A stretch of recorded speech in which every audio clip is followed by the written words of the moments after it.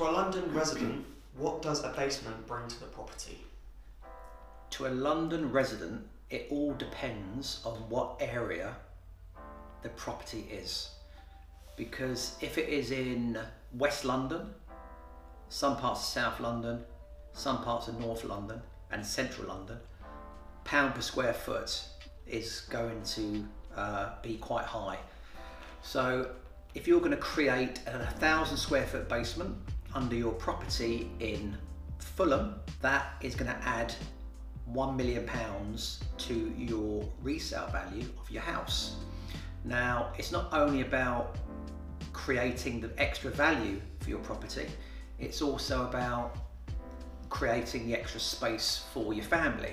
So, i.e., you can have more bedrooms, utility rooms, chill out zones, whatever you want down there. You know, we've even done a plan for a basement in Belgravia a couple of years ago for a 2,500 square foot basement under the lower ground floor, which we got planning, and the lady wanted it only for her kids to be able to kick around a football on some AstroTurf.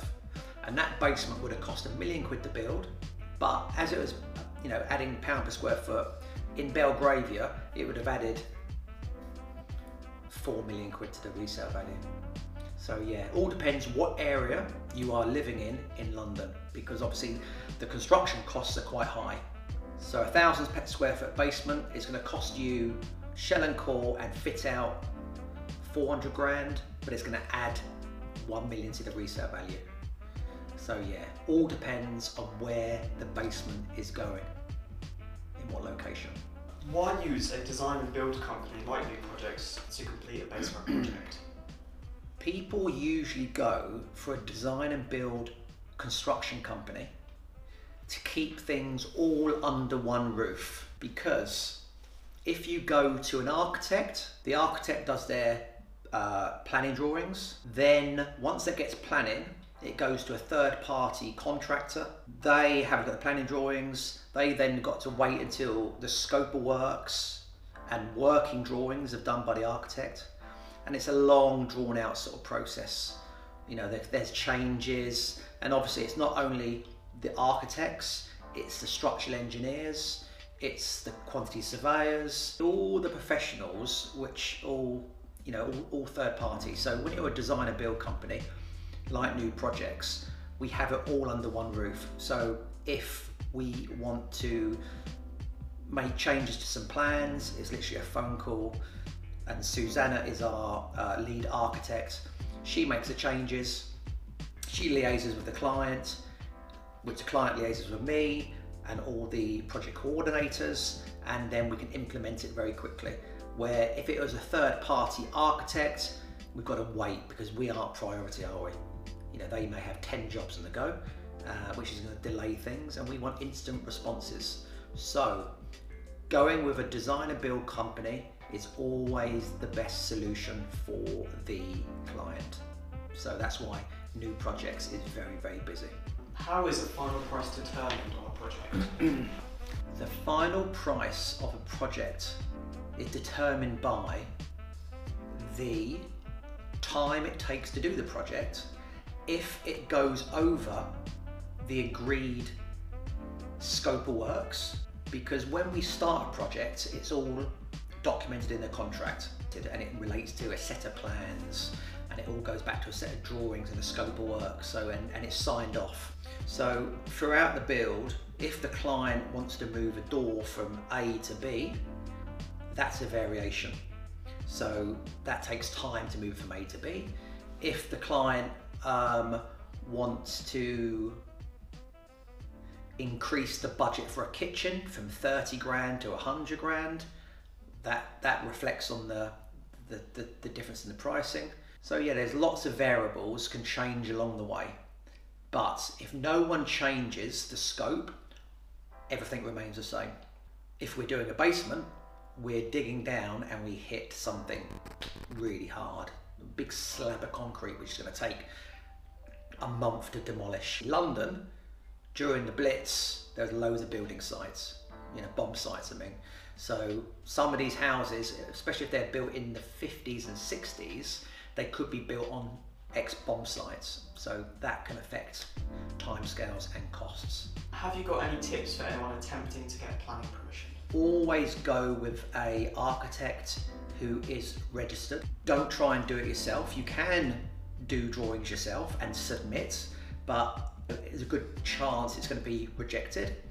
And don't put in an application which you know is going to get rejected. So every council around the country has got their own planning policies, and it tells you how much space you can create for like a rear extension, loft conversion, basement, new build, whatever it may be. There's lots of things you can do under permitted development. That means you can get planning approval, because if you want a standard loft conversion, the council won't ever say no because it's permitted development. Just go with the right architect and don't be over ambitious on what you're trying to achieve. In your expertise, what order would you recommend renovating a house? Well, it all depends on what extent you are going to be renovating your house. So if it's a full refurbishment, house, 3 bedrooms, couple of receptions, en suites, whatever. So yeah, what we would tend to do on a full refurb, we strip the whole place out. So every single thing comes out. The old electrics, the old plumbing, the old kitchen, the floorings, back to brick, and then we go again. New electrics, new plumbing, plastering, flooring, kitchen, decoration, and just fitting out. You strip it all out first, and then you slowly rebuild your dream property. What would you suggest to anyone looking to move into London? Rent first, because you want to find out what area is good for you. And London, it's not that big. You need to know your areas, because one part is uber prime, 100 yards down the road, different. It's very, very tricky. I don't live in London. I've never really fancied living in London, but my business is in London, and it is a different world up here. If you're coming into London and you're going to be taken on by Citibank, and you're earning £250,000 a year plus bonuses, go and live in Canary Wharf. That's where you're going to be. If you are into sort of fashion and design and all that kind of stuff, Shoreditch. That's all the young, trendy, designers are. Where we are here is Fulham. This is very family orientated, and you've got lots of parks right on the Thames, affordable. Maybe renting a 2-bedroom flat a month in Fulham, £2,000 a month maybe. If you want to rent a house, £3,500, £4,000 a month. This is just for a terrace house or a small flat. It's up to you. I would rather rent or buy a house a little bit further out of town where you've got something for your money. In your expert opinion, is a loft conversion an investment worth making? So a loft conversion is definitely worth doing if you haven't already done it. So basically a loft conversion in a normal terrace house is a circa 300 square feet to maybe 400 square feet. So again, in Fulham, if you even own a first floor flat and you can get access to the loft, so that will get you in the loft another bedroom and an ensuite. So for the cost of a loft conversion, which will be 55 to 60k, you're going to create your extra bedroom and ensuite, plus you're going to get 300 square feet extra to the size of your property. So in Fulham, 300 square feet times £1,000 a square foot, that's 300,000 quid just by doing your loft conversion. So it's going to cost you 60, but you're going to gain 300k. So yes, loft conversions are well worth doing. What would you say screams modern in a home in London, and can you give any examples? I like traditional with a twist of modern architecture. A terraced house, for instance, like you would do anywhere in the country. And then when you go through into the living room and the kitchen, it's all open planned. And then when you go into the back where the extensions is, you can have like a massive glass extension, you know, maybe even a 2-story glass extension with a mezzanine floor, like to double the height inside. Traditional with modern twist of architecture. Is there anything else you'd like to talk about?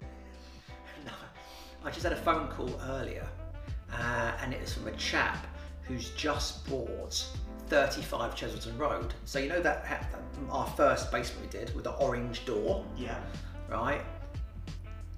That was our first basement project we did.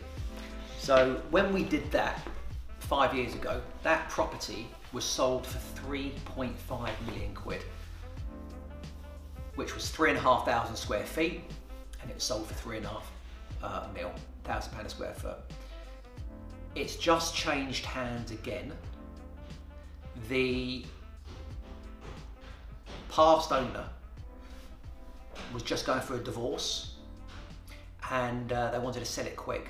So this guy I've just met, he's got his funds together, and they have just purchased it for 3 million quid. So I've just had a little walk around, and it looks really, really good. It's really stood up to the test of time, and yeah, it was quite good to walk back in there and to have a look at, you know, how our projects have lasted over 5 years.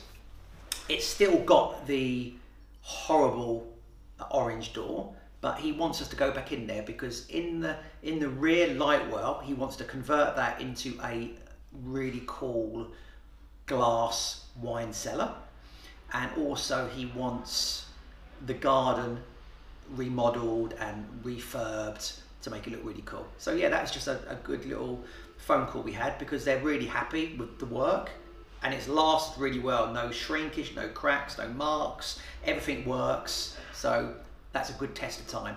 Yeah, so that's 35 Cheselton Road. Very pleased. Peace. Done.